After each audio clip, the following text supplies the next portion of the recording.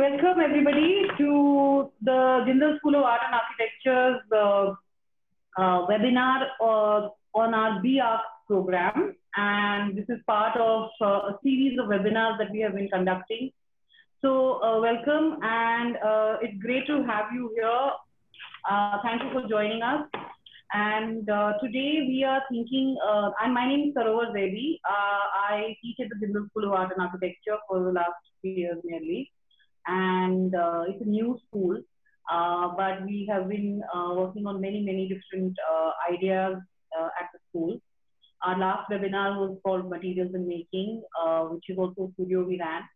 And today's webinar is about lighting and architecture, thinking about light and architecture.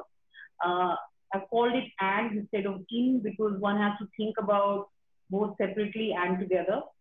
And today we have two speakers with us. So I don't want to go into a longer introduction. I mean, if you think about lighting and architecture, it's one of the most ever-present things that one deals with. And I think it was Corbusier who said that there is always a constant, the history of architecture is the history of the struggle with light.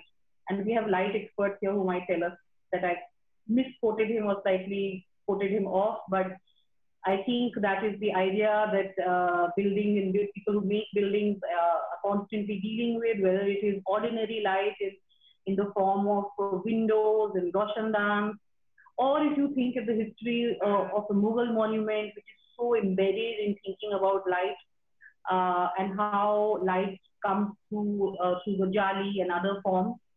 And then also, of course, in the contemporary, light is something that is constantly being navigated in whether it is I call them the brutalist corridors, you know, of modernist buildings, which are usually very dark, and then you have the tube light as the ubiquitous tube light which appears everywhere, and much to the displeasure of many light designers. It's very important, and in fact right now I am sitting under a tube light giving you this very well lit face.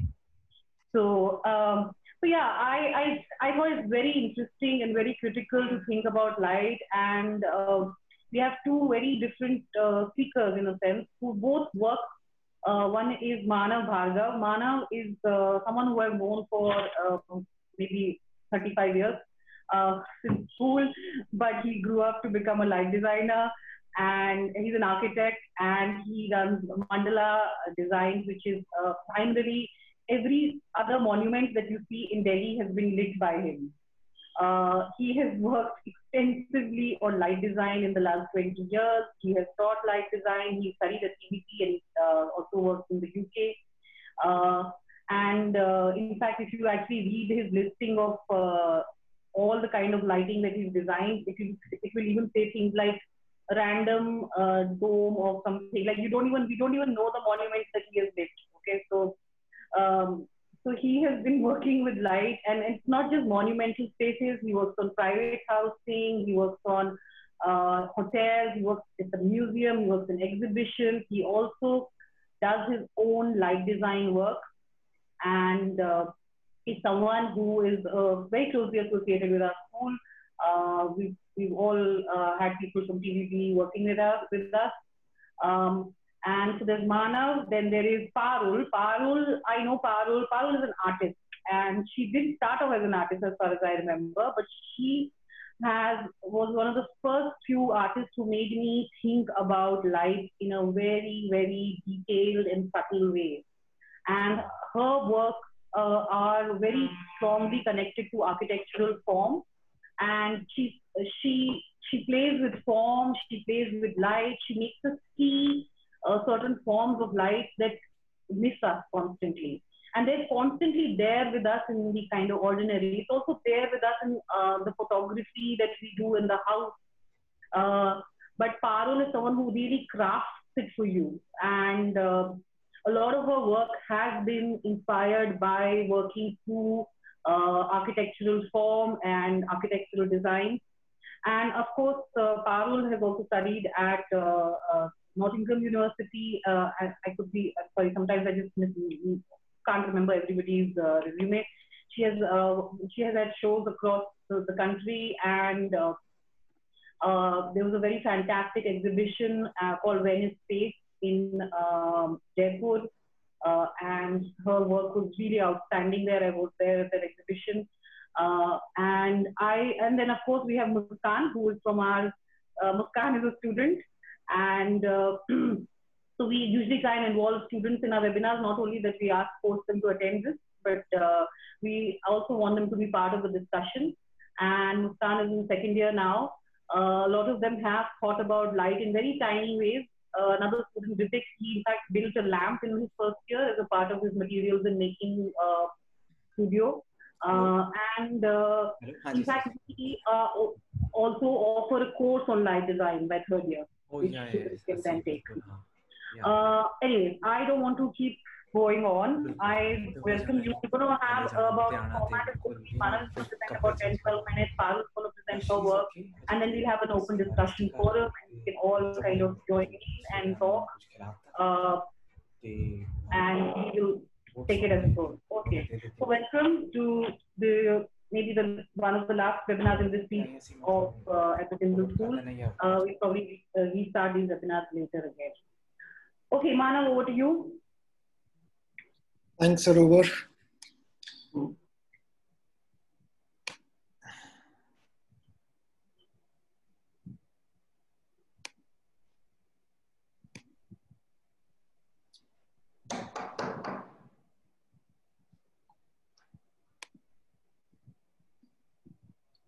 So my screen is visible, right?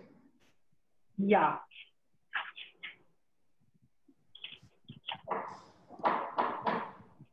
Okay. I'm going to start with a very fundamental basic question. What is light? And in a sense, light helps us see. We don't really see light, but light helps us see our surroundings and the objects around us. But this process of seeing has few steps involved. We have the light source, we have the object, the light falls on the object, an object reflects the light, and what we see is the reflected light. The process seems pretty simple, but it's actually not. It's got quite a few layers to it. One, it depends on the quality of light, the color of the light, the intensity of the light. Then it depends on the object itself. What are the properties of the object in terms of color, transparency, glossiness, and other things. And the third, the most important thing is how the observer sees the light and processes all the information. And this process of acquiring, selective interpretation, and organizing of information forms a mental image, and that's what we call perception. I'm just very quickly going to show you one image.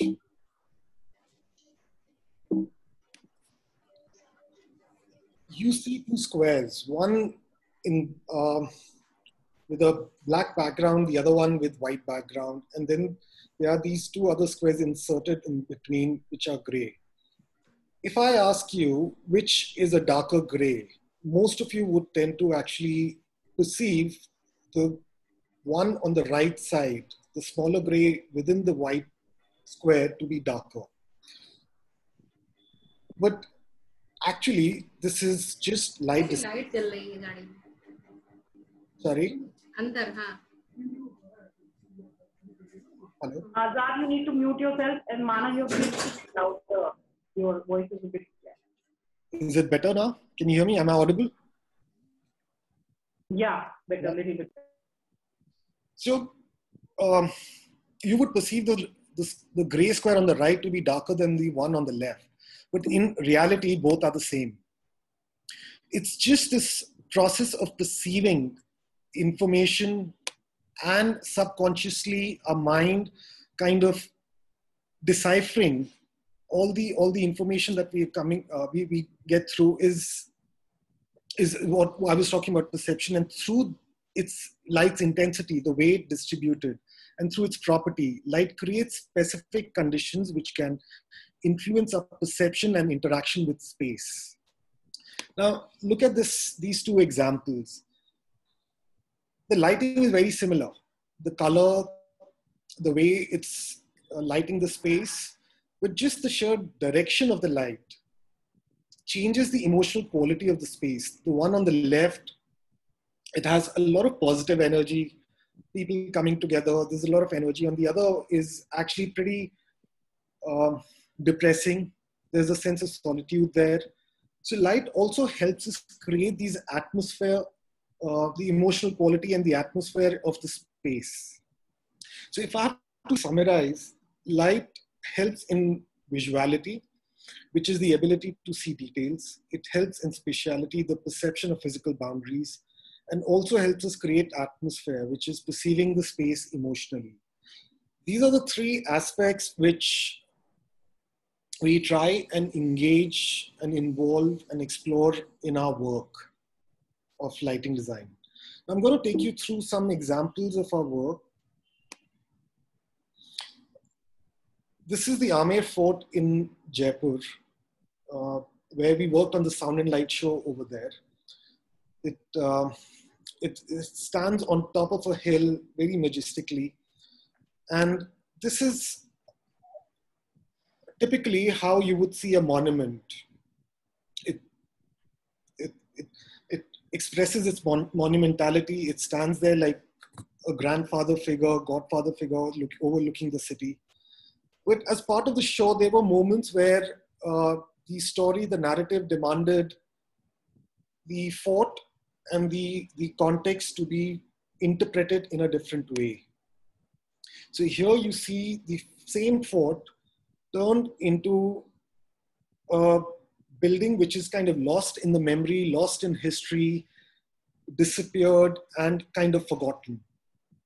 And again, in another rendering, what happens is the monument comes alive, but in a very mystical way, not the same way as the first image that I showed you with white light over there.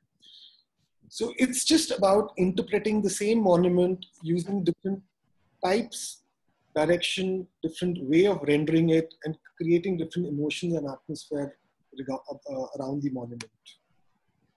This is the aerial view of the fort. We were also involved with lighting up the interiors of the fort.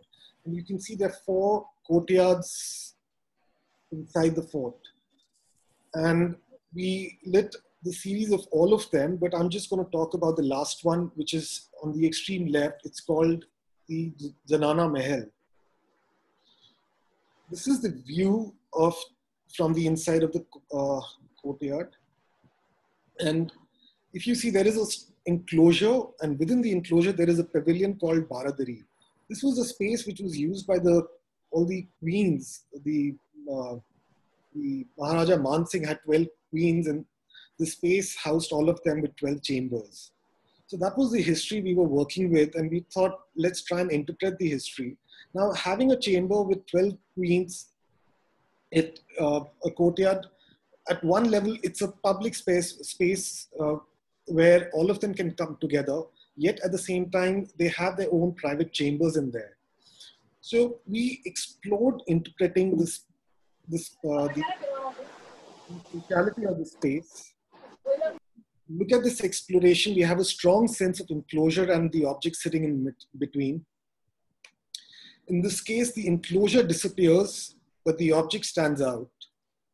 And in this third exploration, what you see is the inside of the pavilion itself that starts to glow.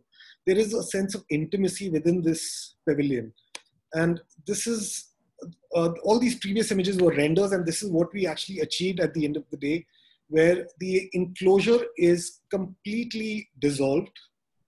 And there was a very conscious thought of using a blue monochromatic light for it, and the interiors of the pavilion were done in a very warm light, like almost like a fire or a campfire, or a light from diyas emitting from the pavilion, from the interiors of the pavilion.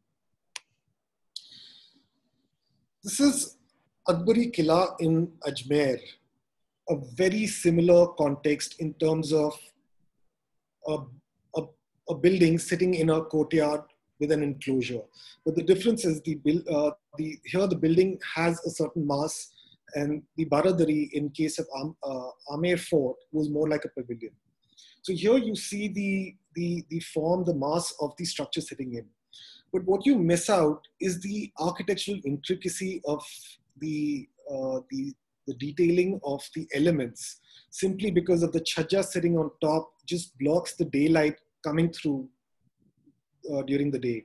So we actually wanted to express those details, the finer details that we missed during the day, and actually make it look like a very prized jewel sitting in the middle of the courtyard.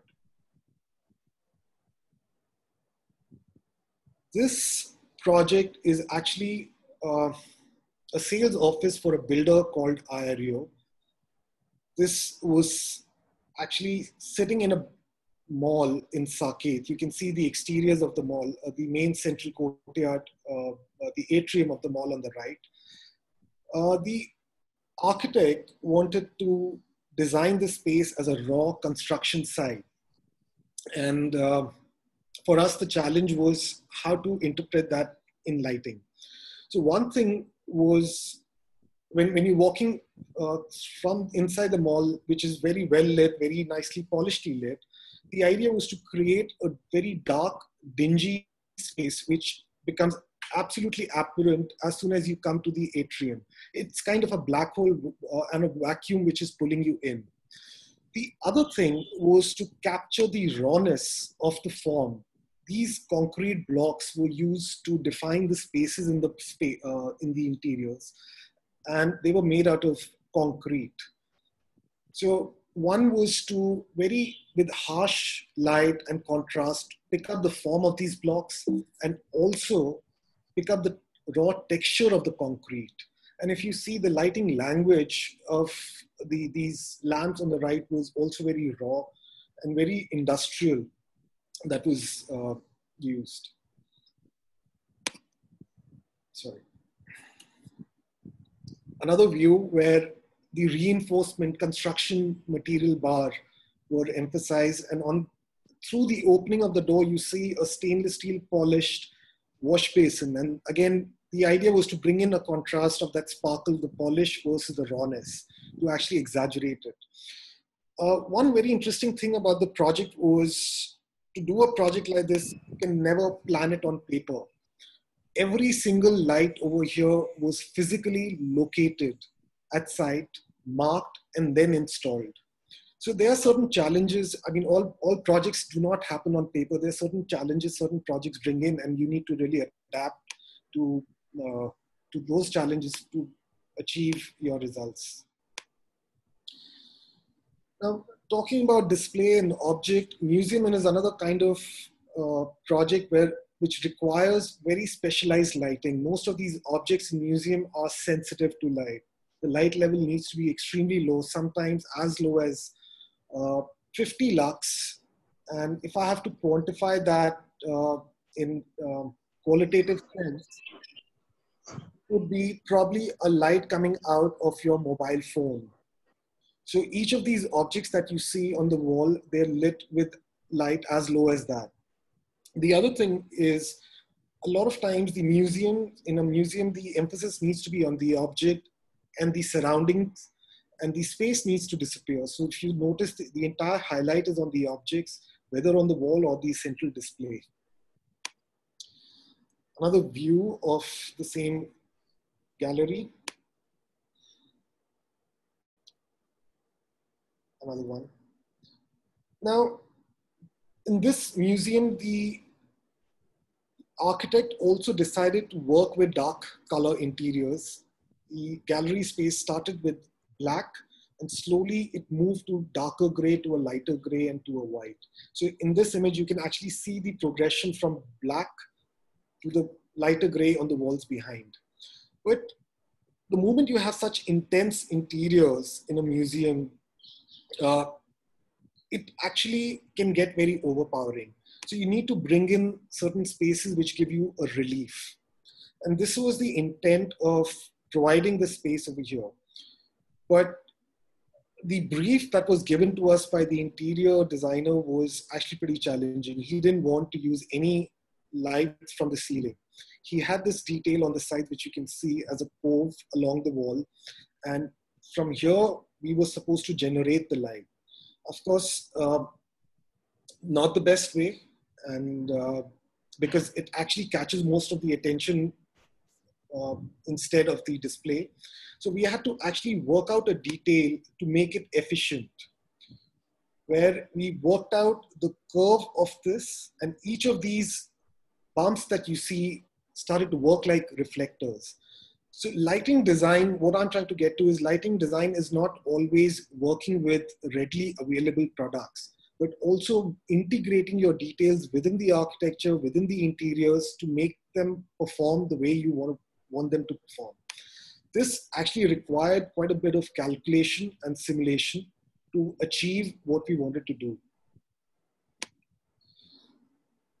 This is a hospitality project. It's a restaurant in Oberoi's, Bombay. This required to express a sense of glamour, sense of glitter, a sense of brilliance, a sparkle in the entire project.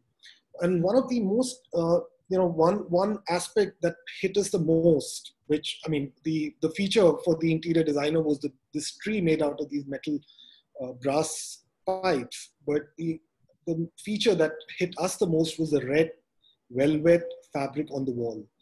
The way the red brings in that richness, that sense of indulgence, is what we wanted to pick up. And highlighting this tree in the middle, which was the feature, was one of the most challenging aspects. It's very difficult to light up metal. It actually, in fact, it just reflects the images around. It doesn't reflect the light in real sense.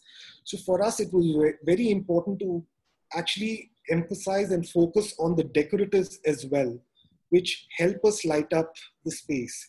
So, when we light up a space, there are layers of these lights, and every layer, every object brings in a certain aspect which makes the space. So the choice of the lamps was very essential in highlighting the tree. And if you notice these small lights, which were integrated with the tree sculpture itself to light up the tables and the spaces below.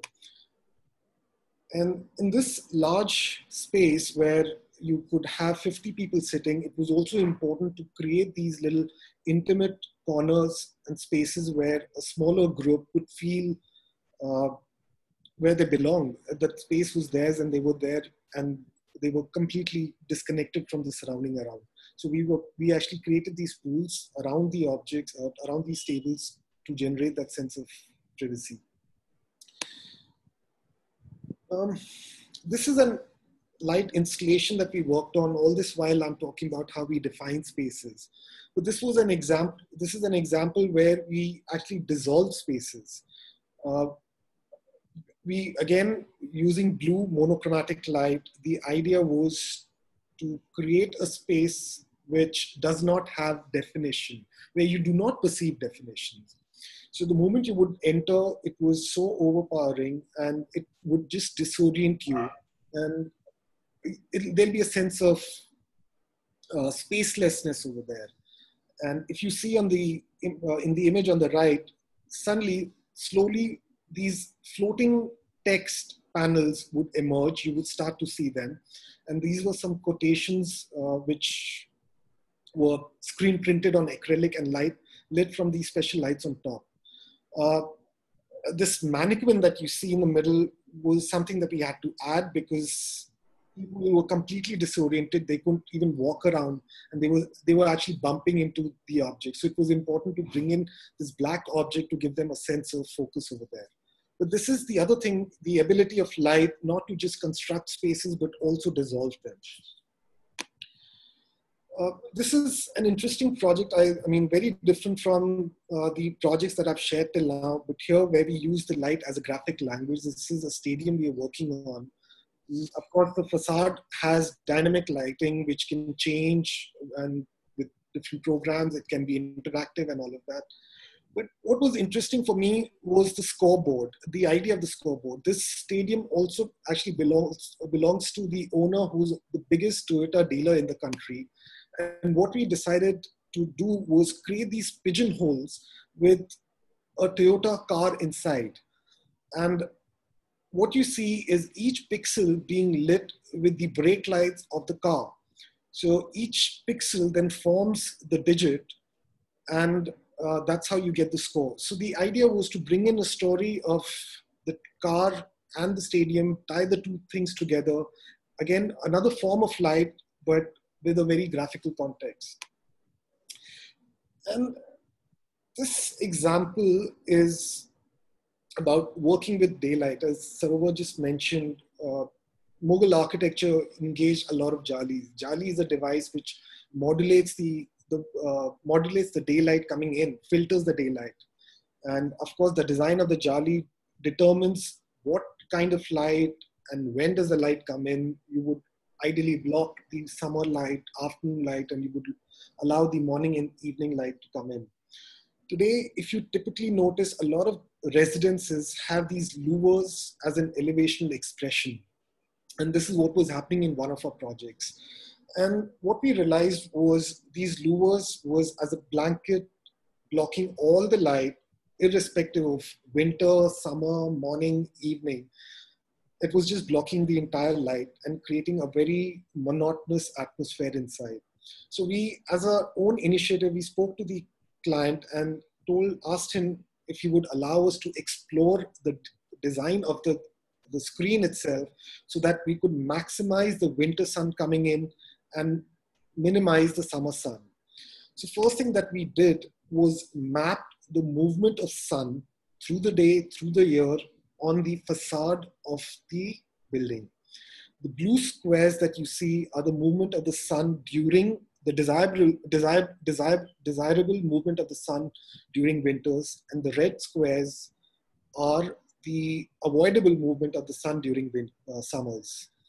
And we arrived at these rectangles in dotted black, where we realize one square represents the maximum density of the fins to block the summer sun, and the other rectangle represents the minimum density of fins that we require in winters. And this was translated into the cross section of the fins, which you see at the bottom, the black representing a full square, and on the left, the red one represents a shape which is more like a rhombus. So the black would block most of the daylight and sunlight coming in, and the red one will allow the maximum. And these louvers were distributed on the facade based on the mapping of the daylight. And as a result, what we got were louvers with these kind of cross sections in segments. And each segment had a completely different cross section, which brought in some dynamism into the elevation and the form of the jali, the screen itself, and ultimately brought out an aesthetics which was derived out of a process of working with daylight. So where I felt actually the screen became a little more meaningful and it was something which would engage the interiors with the exteriors and not just be a blanket screen on the facade of the building. So these were a few case studies, examples of the kind of work we have been involved with, and also the way we integrate and explore lighting in architecture.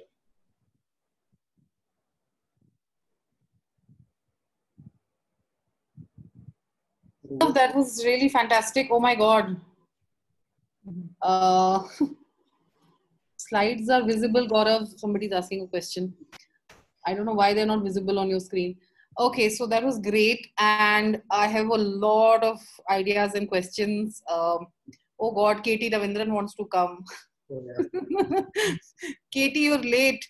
We just finished with Manav. So, okay, so let's just move to Parul's work and then we'll have a discussion. Thank you, Sarovar. Yes. Thank you, Manav. It was quite insightful, your introduction and going through your slides, through your works. Let me share the screen. I have no idea how to Oh my do God, about it Parul. now. This is scary now. Okay. Hi, Katie. You just miss Manav. We will just bring you in when we discuss. We're just going to go on to Parul's presentation. We can't hear you, but we will hear you afterwards. I said I got the message only 5 minutes back. Oh, I'm so sorry. Okay. Okay, Parul. I think your screen. Yeah. Can you see my screen? No, we can't. This is a little tricky now. I don't know. You are an admin to this, so you can easily share the screen. I'm trying. So did you click on share screen, Parul? Yes. Have you opened your presentation, Piche? Yeah. So it will give you an option to pick one of those things. Does it give you that option? No. It should totally give you that option. Not giving me that option. So when you go to share screen, I've completely lost Zoom also. I don't know. Yeah. Wow. That's a little tricky now. don't stress. It'll happen. It's very normal. I think everybody is used to webinar zones being a bit like. Parul? Yeah. Just open your presentation and share your screen itself. I don't know where my presentation, my presentation is there, but somehow I'm not able to. If you keep the presentation open on your screen from before, and then you go to share screen, it will give you all these screens that you can share. It just took away the whole screen, and all I'm seeing is this one screen where you guys are there, and that's it. It's all lost for some reason. Can you open the Internet Explorer again? Yeah. The Google Chrome? Yeah. Okay, can you see anything now? Once you go share it's just screen? an empty screen of Zoom, and that's it.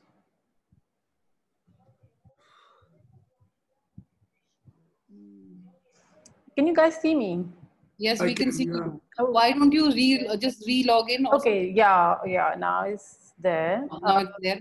Yeah, screen share. Yeah. Yay, super. Oh, little tricky. And I think you should just go to the beginning of the slides and make it full screen for the PowerPoint version. Yeah. Great. Super. I think we have to go up. Yes. Perfect. Yeah. Everybody please mute their mics except Parul. Lovely. So here we are.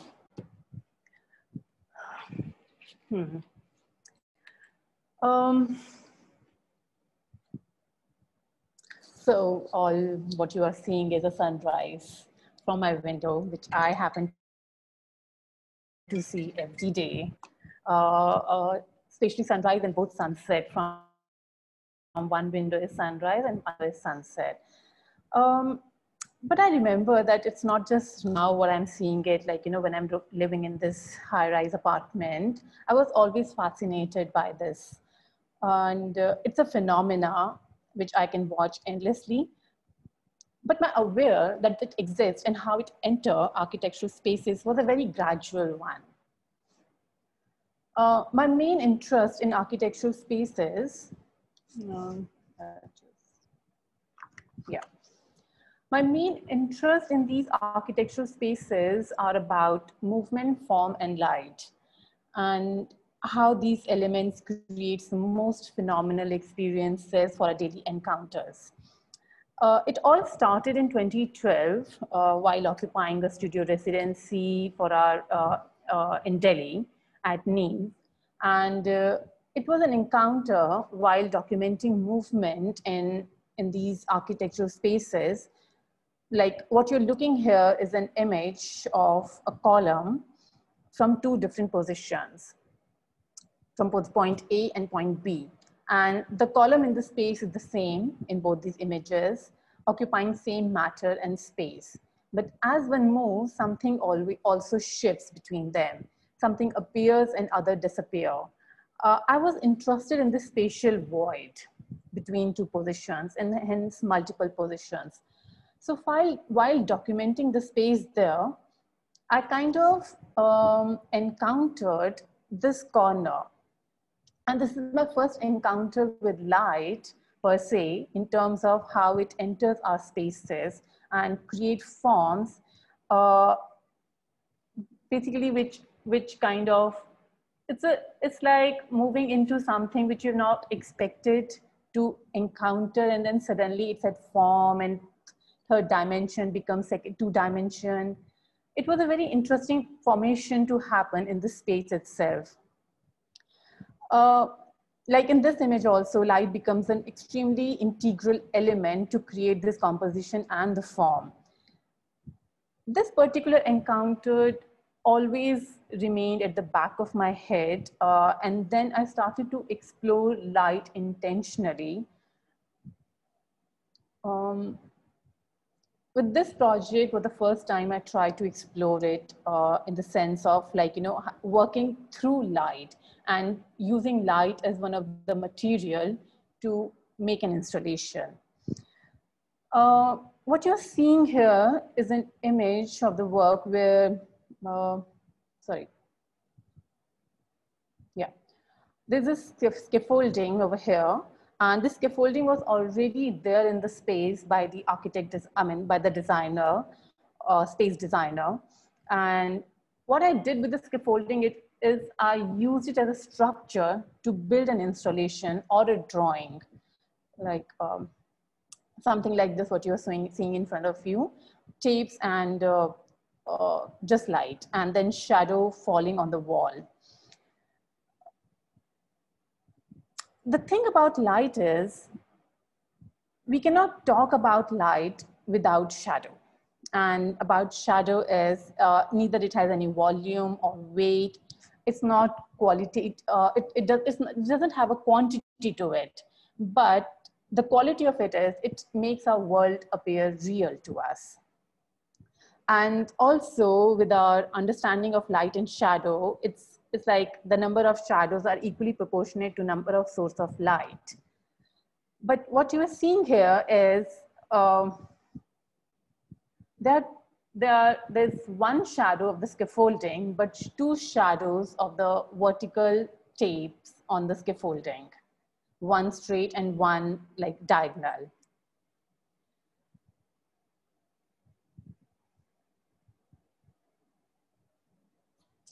What I did here is a subtle way engage the viewer in questioning the reality. The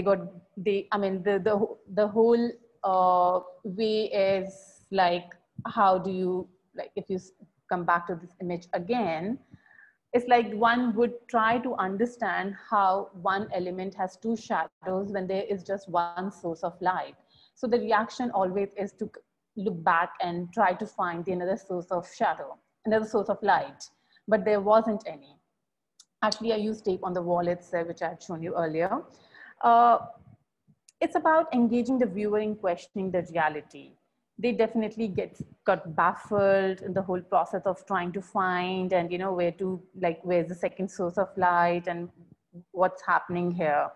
And then only on a closer inspection or a closer look, one could see tapes on the wall itself as diagonal lines. This work kind of gave me a starting point to look at light as material and like how it can be used to create further works, and in the sense like it questions the whole structural understanding of the world around us. We can do a lot with light, as Manav also shared his work. Especially the last one, that structural facade and all that. So, but in my way of looking at light is, I'm not questioning the laws of light and shadow and our perception, but in the sense of like, how we perceive the surrounding in relation to these laws.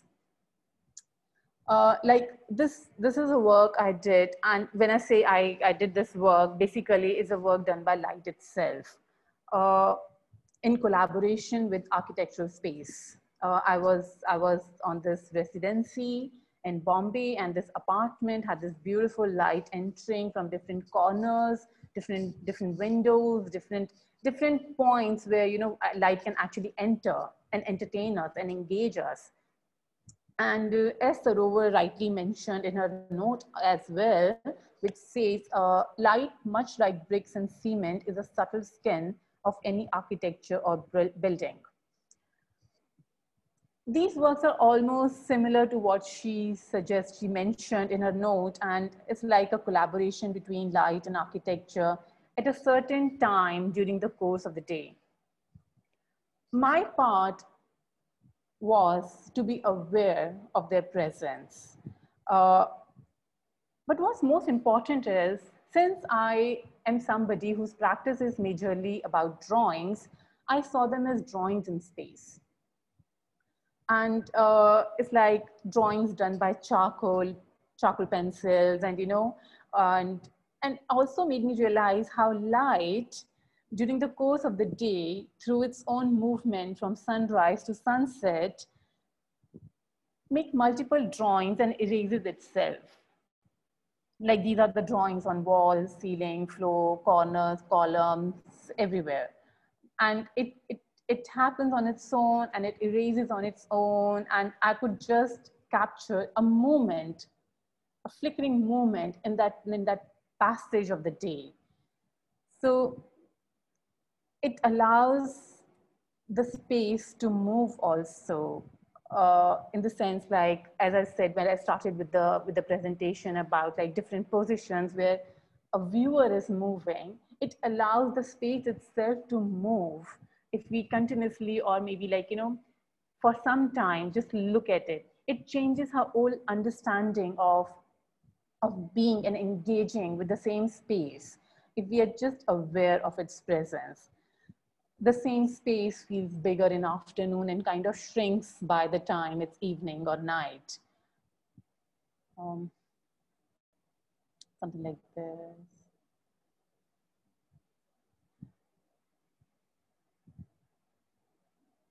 I'm just sharing a few slides of these works. Meanwhile, I started to document these images. I'll take you through a lot of images. Uh, Again, forms created by light. And somehow I felt that they are unapologetic with their presence. They enter, transform the space, create such phenomenal experience for the viewer or the inhabitor. And later, our memory of that space is never detached from it. For me personally, like, being nostalgic about a particular space, light plays a very important part of my complete experience, or in my memory of that particular space. So it kind of holds in a very subtle way, but a very strong position of how we remember.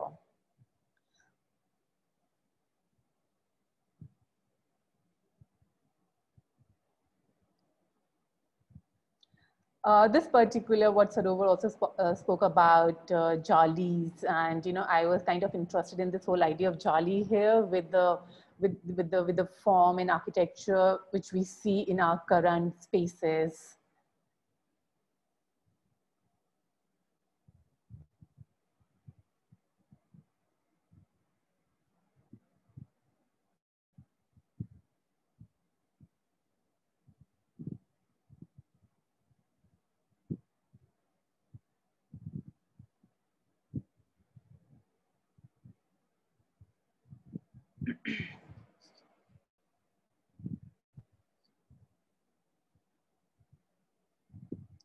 So while I was documenting all this and all that, I happened to show these works which I had shared before, the black and white photographs. And but while I was trying to make this exhibition, I was also concerned about recreating the experience which I had experienced in that space. And for me, just showing the images makes no sense, holds no meaning in itself till the time I try and create that experience to some extent in a new space. It also adds to, like, you know, it was like what my body and memory has remembered, and I'm trying to recreate that. So this was this show, and as I said, I exhibited these photographs, some of them, and I displayed them again in a manner where, like this, where it's like the positioning and a lot of things are very similar to where I actually shot them.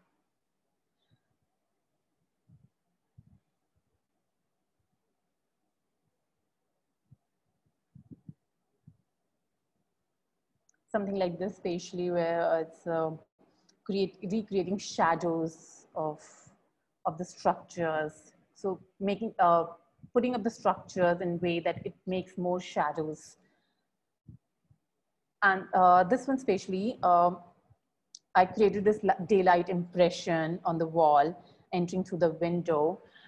Again, there wasn't any window in the space. So this light projection worked on two levels. First, it holds all the exhibits together as a point of reference. And secondly, in a subtle way, again, questioned our perception in terms of what is reality, and perception of the reality with reference to such mundane things. It plays on our behavior and responding to these daily encounters, and this projected light here also is kind of moving the way, like, you know, when daylight enter our rooms and all that, the way it moves and fades. This projected light was also moving and fading throughout the day.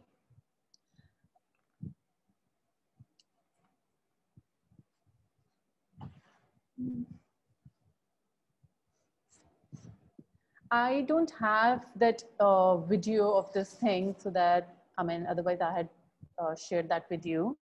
But coming to this another question, another work here, it's called drawing in space. So I had been, I used this term before earlier also when I was showing those photographs, that how I see the light and shadow on walls as drawings in spaces, and my interaction with different positions where I'm looking at that spatial void between two positions or multiple positions kind of got me thinking of how to bring it together in terms of movement as well as drawing. These works are done by needles and thread, and in this particular work, I've used white thread on white wall, and there are these in the center, there are two lights on this revolving structure. It looks simple here, but it's a very complex, there's a very complex mathematical structure beneath this whole drawing. And the whole idea is when a viewer is inside it, they can't see the drawing per se, the thread per se as such, but what they're seeing is the movement, continuous movement of, like, here you can see.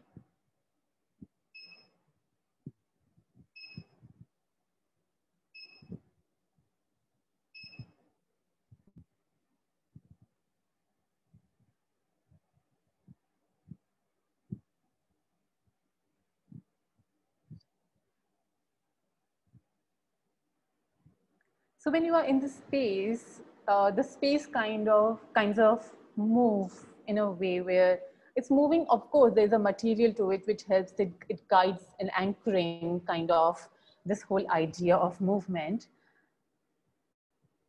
Like here as well.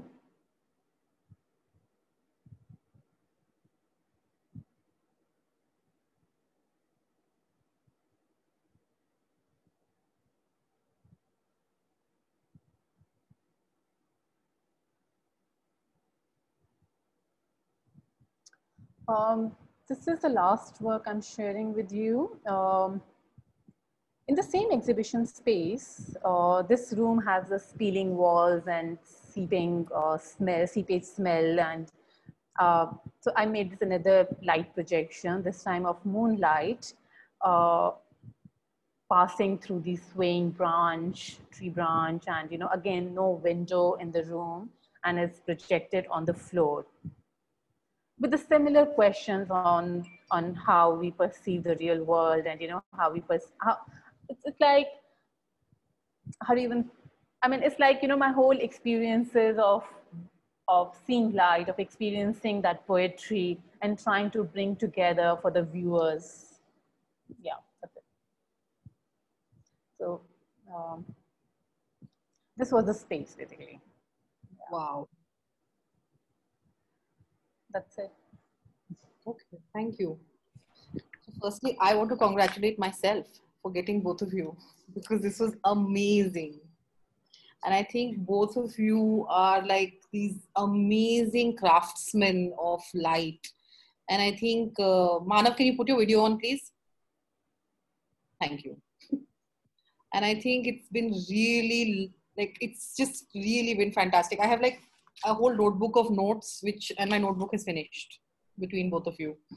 And I think it was amazing, because I think with Manav, I'm just going to briefly summarize because some people missed it. Ishita has been admitted. So Zai is here, Katie is here, all our friends are here. So I'm going to put them on at some point. But I'm going to briefly summarize some of it for those who missed it. And so Manav's work was looking at the idea of what is light. And Manav, I could totally be misquoting you and doing my own interpretation of you. But so he looked at visuality, spatiality, and the atmospherics, the emotive that it creates.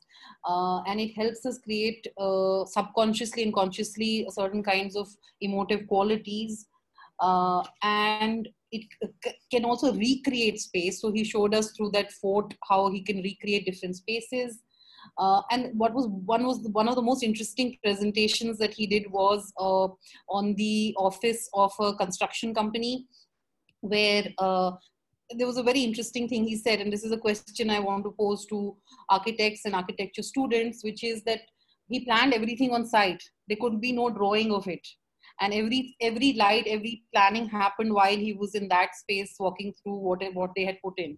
And which is very interesting, because we're always moving from drawing and planning on some very jazzy AutoCAD to the real world, right? So this is also a very, very interesting idea. And I think light is something that really, Richard Sennett's book, which we also teach in our school, The Craftsman, he talks about live drawing in architecture versus, sending drawings across continents, which are made only by not even going to the place.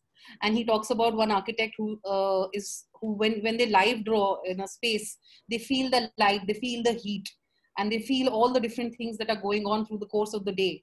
And it totally changes the way they think of building anything, right? So this was a very interesting point that Manav brought out. And the other things that I found very interesting is how do you make it work with color? And the museum design, which was also very interesting. And this idea that it's very difficult to light up metal, and how in the restaurant you moved away from the brass tree, which was probably the thing that the interior designer wanted to focus on, to the sides. You decentered the whole focus to the velvet kind of red maroonish curtains. And this blue dissolved light monochromatic space you did was also very interesting. And Parul, I think it was Parul, as I think I think Meera has called you a phenomenology of light, and she is a phenomenologist of light, and it is someone who has literally, what will be very interesting at some point is that last building that Manav worked on with the calibrated light with the wooden panel. What was it, Manav? What is it called? That thing. So if Parul would ever study that building, it will be so interesting, because she is like he's like the detail craftsman of looking and thinking and experiencing light. And I think Parul's work, what I really found interesting was that her idea of thinking of light and to think of light along with thinking of shadows, and how you cannot forget shadows when you think of light, right? And I think that is something that is so phenomenal and so fundamental to with how we live, where we live, etc. And also in any light design, I'm sure, right? And I think the battle is also with shadows for light designers, you know. Also, I wanted to ask Manav one thing, that do you only work at night? Yes. Unfortunately. While Parul can actually work in the daytime. And what was lovely was how Parul and Manav, by the way, I have also in the middle of all this live tweeted you. Okay, so I've been multitasking. So and what was really nice, what that Parul said was looking at light and shadows as drawings in space.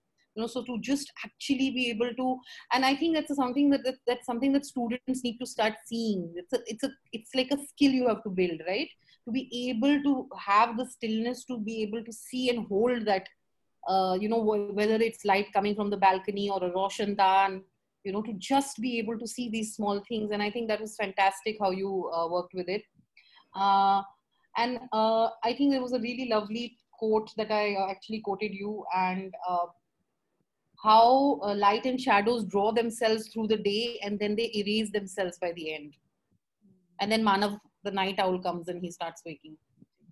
So, and also what was really lovely was your point about they are unapologetic with their preserve, and our memory of space is constantly also linked with our relationship to how the light is in that space and how we experience, even if it's just a room that we used to lie in and the light is coming in from a window, and it's very intrinsically linked of our own personal experiences. What I want to open the discussions with, and we have about half an hour, though we were supposed to finish by 12, is to think about relationships of light with materiality, which some of you have mentioned, with mathematics, because I was getting a bit intimidated that one of you has to be doing a lot of maths, especially Manav. With electricity and intensities. And I think intensities here, by intensities, I'm using a very deluged term. I mean both intensities of the intensity of light as a kind of, you know, as an object, and intensities which it evokes, right? So that was that's the kind of things that will be interesting to discuss. By the way, there are a lot of questions.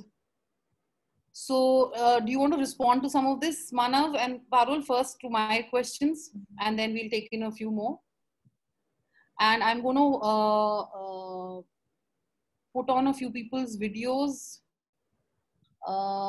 Katie, it's good if you show your face. Zai, can you please like be part of this? All of you, some of you. Gaurav. Yes.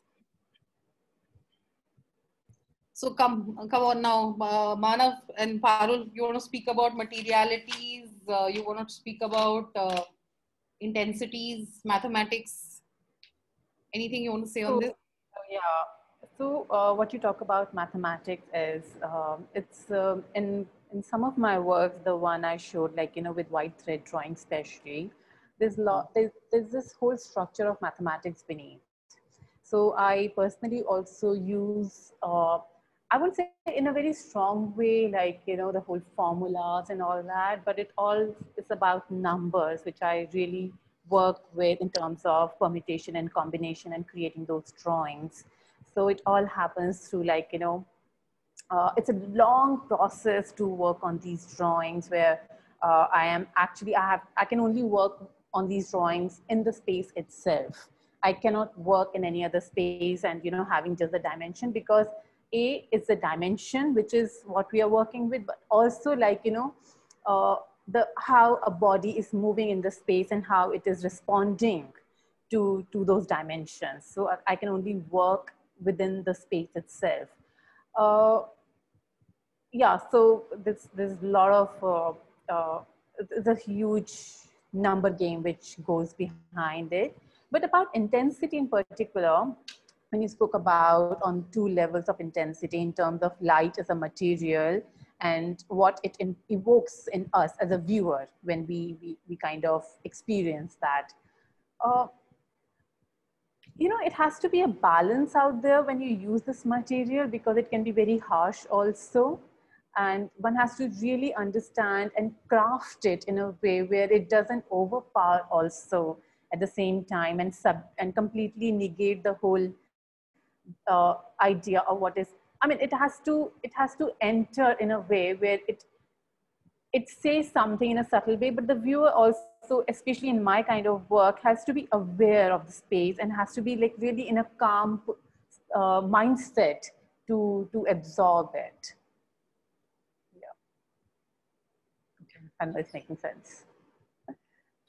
Manav, do you want to respond or should I start saying out some of the questions to you? No, just a few things, especially about intensity, starting with intensity.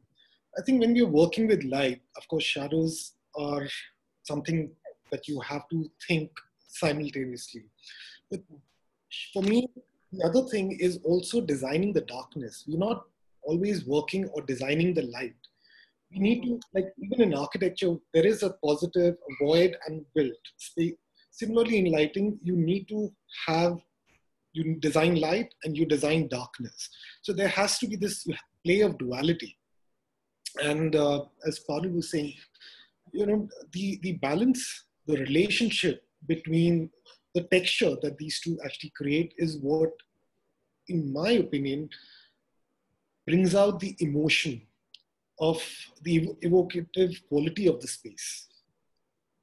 And that's where the materiality also comes in, because light interacts with material. The way light is reflected off the material depends on those material properties. Whether and light can very effectively be used to express those properties. Whether it's the texture, the reflectance, how also when we talk about materiality, we are also talking about how the spaces are formed through that material and how light actually presents them to the observer is something very important. Okay. So, no, because it was very interesting because, you know, Parul, I think, works with both the materialities that she sees around her house and the fact that she used that, you know, working with thread, something which is so subtle and the kind of shadow that will create. On the other hand, Manav is thrown with all kinds of materiality, right? From Amer fort, you know, what it's made of, to, you know, like the sandstone kind of facade, to concrete, to so it's a very different, of course, range of materiality that you're tackling, right? And also that you are entering and working with. Okay, I want to actually take questions right now because there's like lots of questions and I'm getting stressed. Okay, so okay, I'm gonna start from the top. Oh my God, I'm going to. Okay, Mr. Subbarao has said that he had to leave, which is fine. Okay, Aloparna, can you tell us, Aloparna is a faculty at the General School of Art and Architecture. So our faculty has asked lots of enthusiastic questions, including Zai, by the way. So Manav, get ready for that.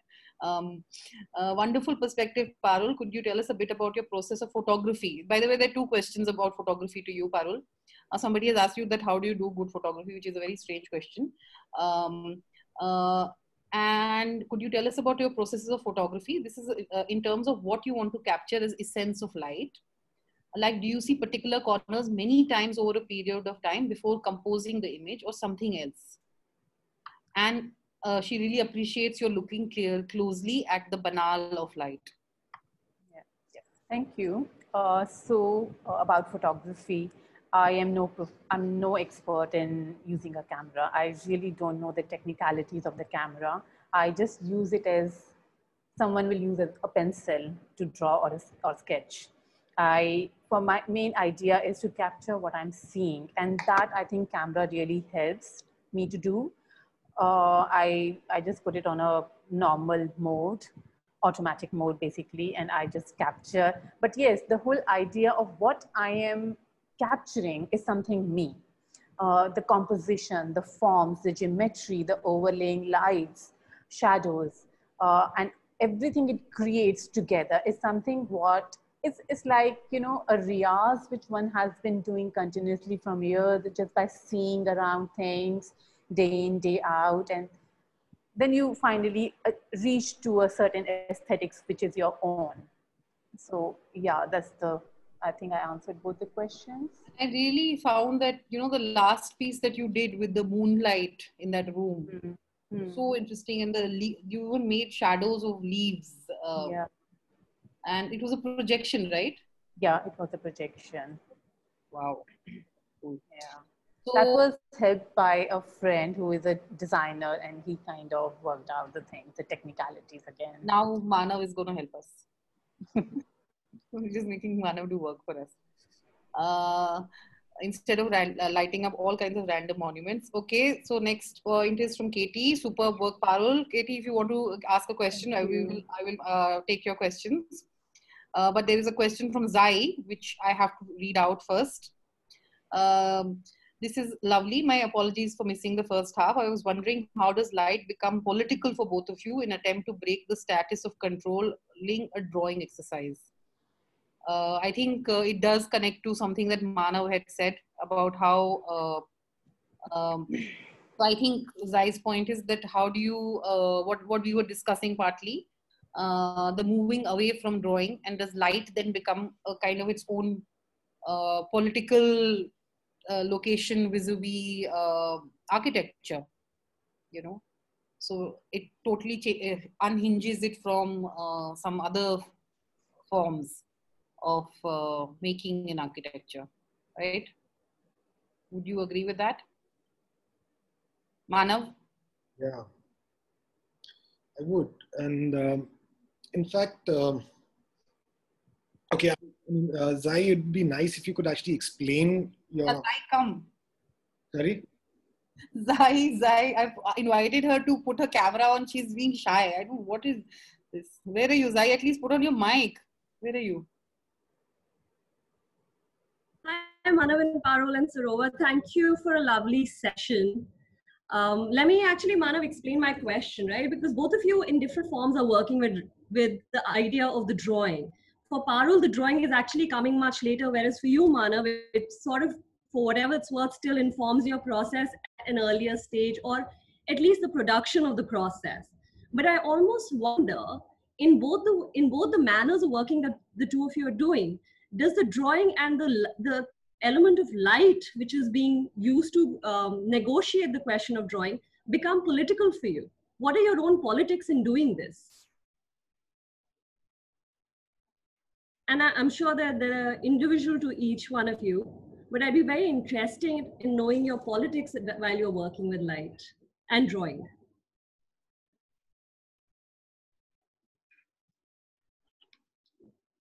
Right. See, of course, I mean, while working with light, drawing is something that I do not really rely on, because it's something which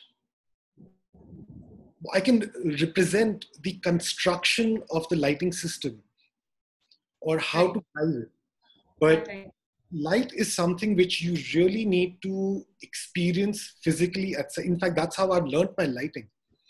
I've learned everything physically, holding the light source, placing it next to the column, the facade, the elements, seeing what it is doing. And that's how I've actually learned and picked up the understanding of light. And drawing can be, as I said, a representation of the intent. But your understanding and the implementation can only happen with physically working with light. And most of in fact, drawing is something, it's only these buildings which are not built as yet, where we where we require drawings, but most of the other buildings, monuments, we actually physically go there and figure out the way we would want to do it. Lighting involves a lot of mock-ups. It involves a lot of physical testing. And that's how we actually proceed with our work. That's interesting. So would you think there'll be a point where you will actually completely eschew the drawing making process? Sorry? Do you think there possibly could be a point where you would actually completely avoid the drawing making process, like it becomes something that you don't do at all? We have done few projects without drawings, but it's not practical. Yeah. You can't physically be there, and it's just not practical. I want to come in to this question. Hi. Hello. Yeah. Hi, Parul. Yeah. So the thing is, with me, when I talk about light, for me, it's not separate from architecture. And architecture itself is a very political establishment. Today, it's raining crazily over here in Delhi, and it will going to affect the poorest of the poor the most. And if you look at any of my work, I have not catered to that kind of architecture. I have catered to architecture which is a much privileged one. So in that sense, my work is political in the sense of how I'm only dealing with a certain kind of architecture, and that kind of architecture can only allow this kind of work to happen. That's a fantastic point. And I think it's very brave of you to actually acknowledge it.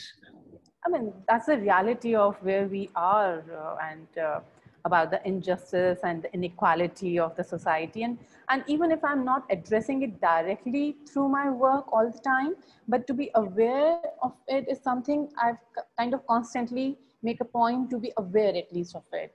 It is there everywhere. Yeah. Wonderful. Thank you.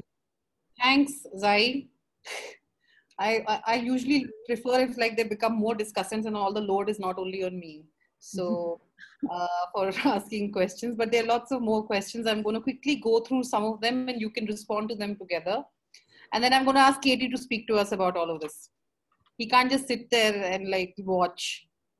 Okay, so let me go through the questions. Parul ma'am, how did you become professional in photography? You don't have to answer this question, I'm sorry.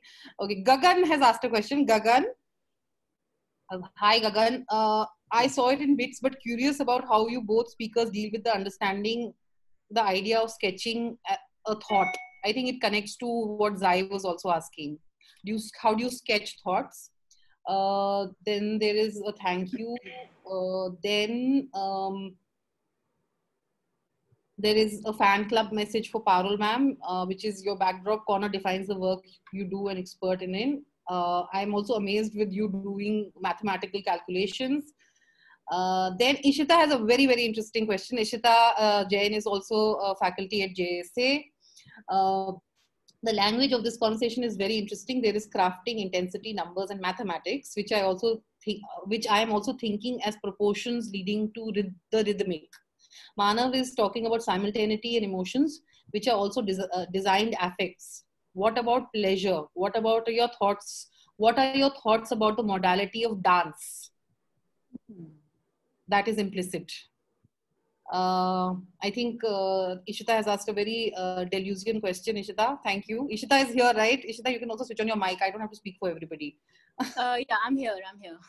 So if you want to add to something that you're saying in this, will be interesting. And then I'll take the rest of the questions. Yeah, no, you recognize the delusion lean of the question, and like since we're talking about intensity, since we're talking about affects, right? There's also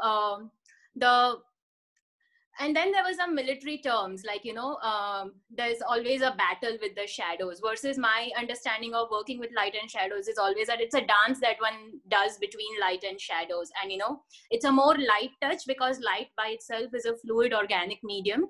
And this need to control it is a very architectural power-based need. But, if you are rather surrendering to the force that light is, the intensity that light is. How do you participate with it? And in my experience, because I do performances, and they are largely performances which are inside and outside of say projections.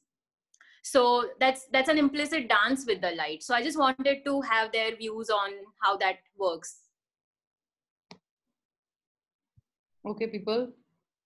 Manav, have you ever designed a discotheque? Sorry. No. Gee, Sarovar, thanks. Sorry, no. But yes, I'm okay. Go on. So, Ishita, you're right. I mean, light is actually a very, very fluid material to work with. And the tendency is actually to control it. In fact, if you look at how a lot of architectural guidelines, bylaws are also written, there are the quantity of light. But what we are today actually fighting is, and how, and it's a fight for every project. In our every project where we are talking about, the emphasis should be on the quality of light and not the quantity of light.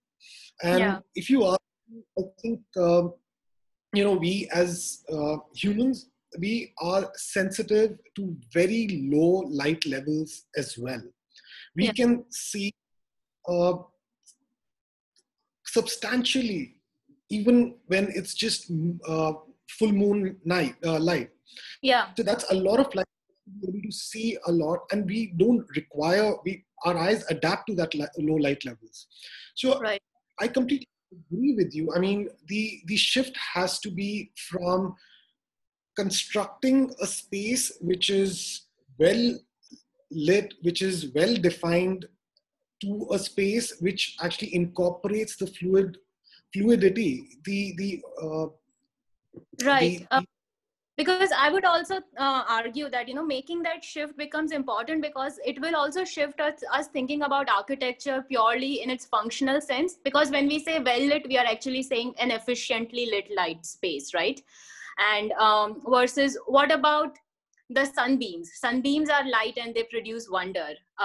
What about a water body which is fluid and reflects sunlight as that shine across the wall, right? And those are also aspects of light with very different intensities, which are only pleasurable. And they don't have to be elitist, and they don't, so just the way of thinking about allowing light to manifest in even those aspects.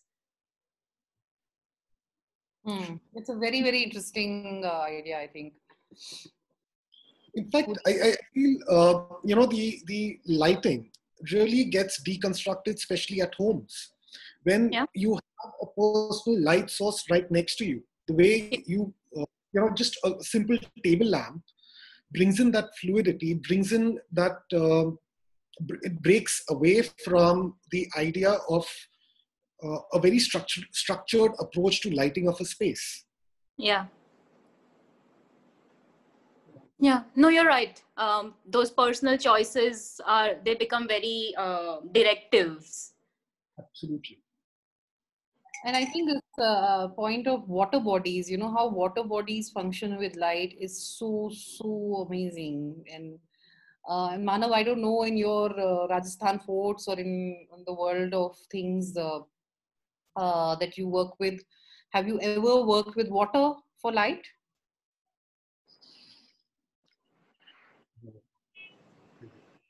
No. Okay. Not in the way we're referring to right now.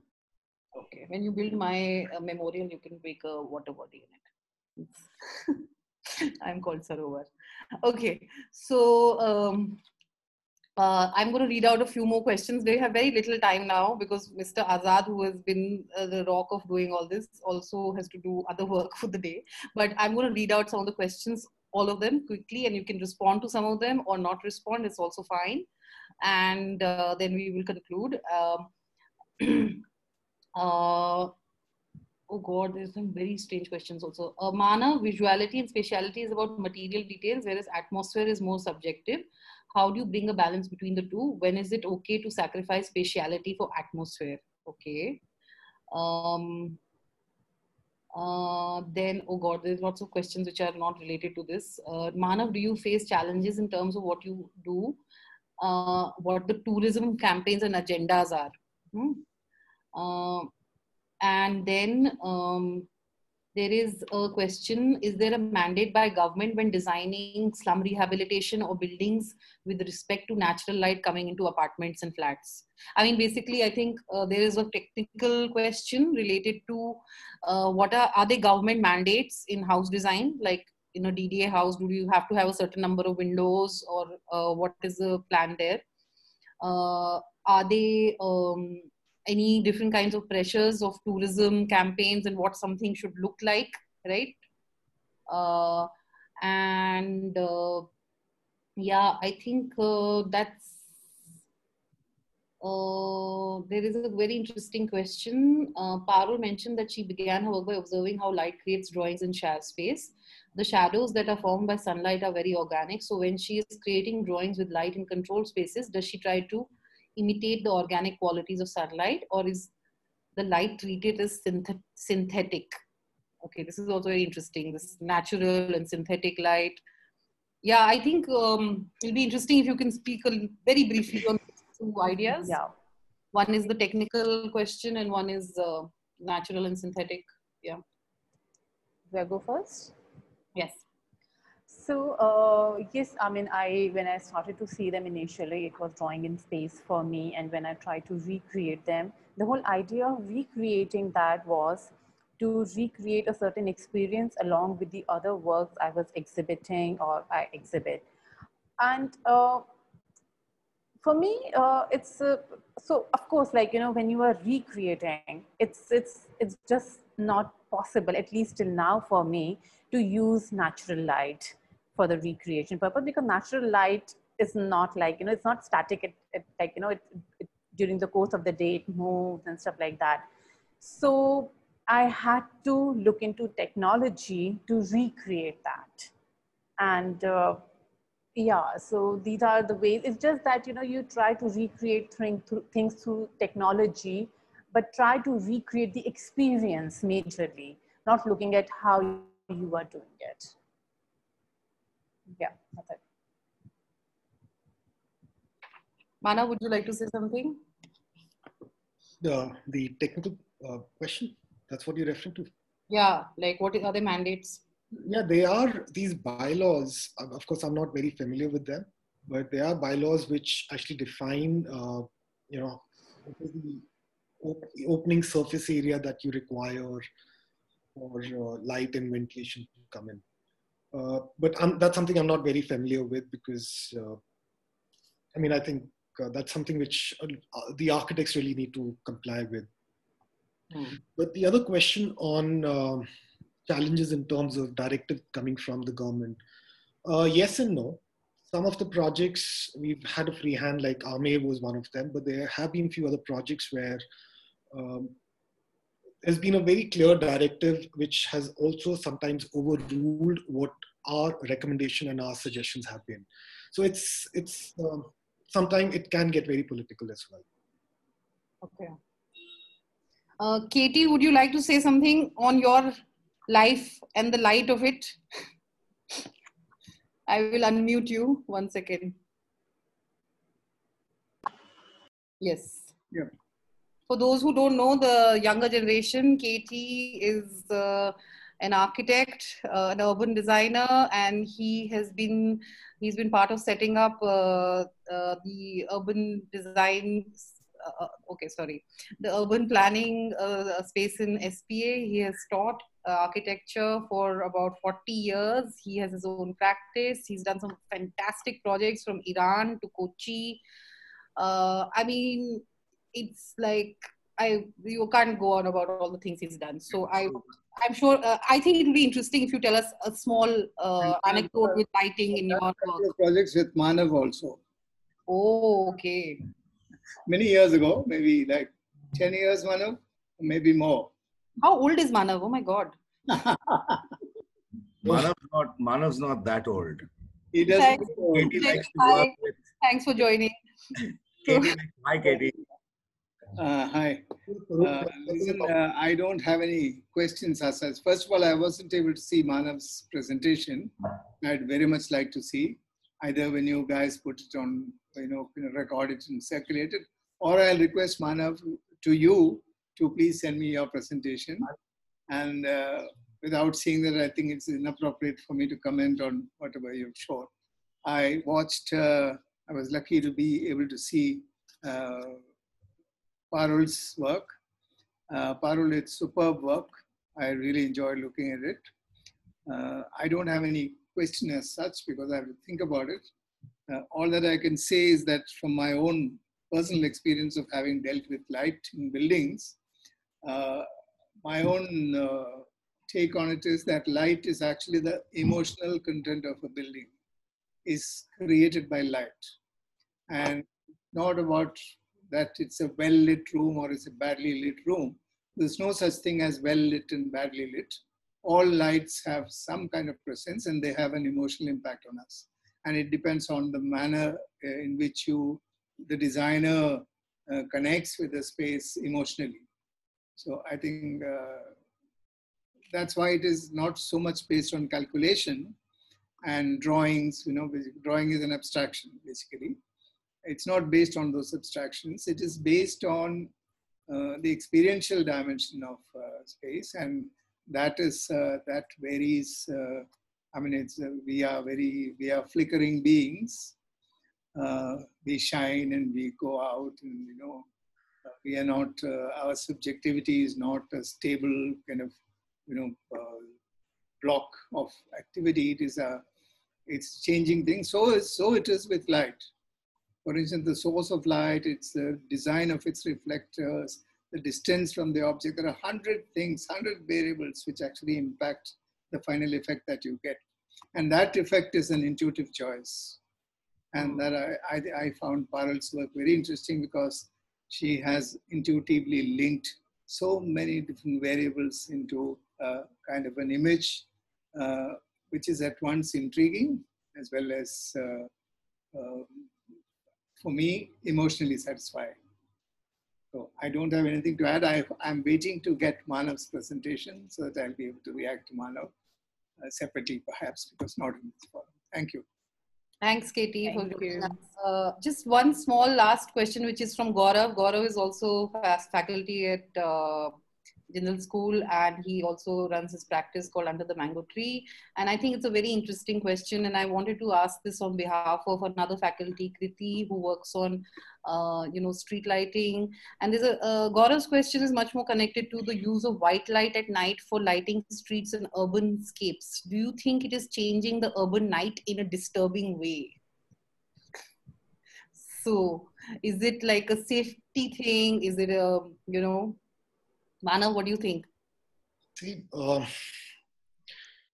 one parameter which has always defined the choice of light source for street is the efficiency. Earlier, we had those orange sodium vapor lights. They were the most efficient. Now with LEDs coming in, the white LED is the most efficient. So the logic behind white light is pure efficiency. But of course, having worked on certain few lighting master plans, I find white light for streets very disturbing. I find it pretty cold. But again, it's not just one aspect which would drive a project of this scale. Economy becomes a very important factor, but maybe what one can actually look at is not going the extreme cold white route, but maybe not even neither a warm white, but somewhere in between. But again, that's a personal subjective choice, which I would employ over here. But for streets, for city, it's the efficiency, the numbers, which matter the most. Yeah, okay. Okay, any questions, Jaideep, Muskan, anyone, any last words, questions? Then I will give the vote of thanks. Hi, hello, ma'am. Yes. No, ma'am, but I'm just saying, I just wanted to add to this white light thing for streets. So my perspective on this is that, yes, it is very glaring. and it does create a very harsh condition in terms of a continuous visibility. But at the same time, it is something which is necessary in terms of safety, in terms of how much is visible over across the street. So as you know, like in our streets, like our streets are very wide at times and not very easy to cross. It's made for cars.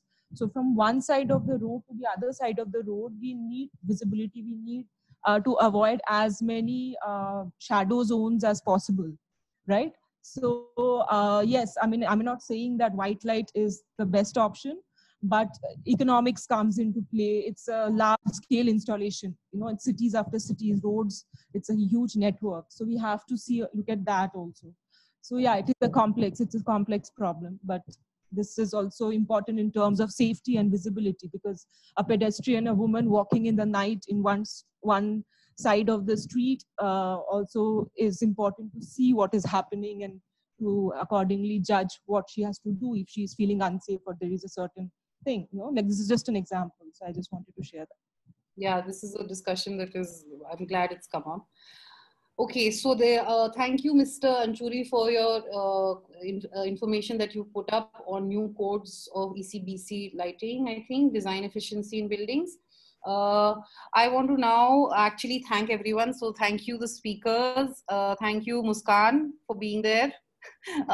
Thank you, Manav and Parul, and all the participants. I also want to thank our communications team, which is Abu, Saurav, and Kriti, for being very, very strongly part of organizing this, and Mr. Azad Ali and the IT team at Jindal. And thank you, Katie, and others who have joined this. And I hope in the future, in the real and the virtual, we continue to meet. And I think if anybody has any more questions, both related to JSA admissions, BARC admissions, or you can contact Mr. Azad. If you have more questions related to issues of thinking about light, readings on light, you can also contact us, and we'll put you in touch with Manav and Parul.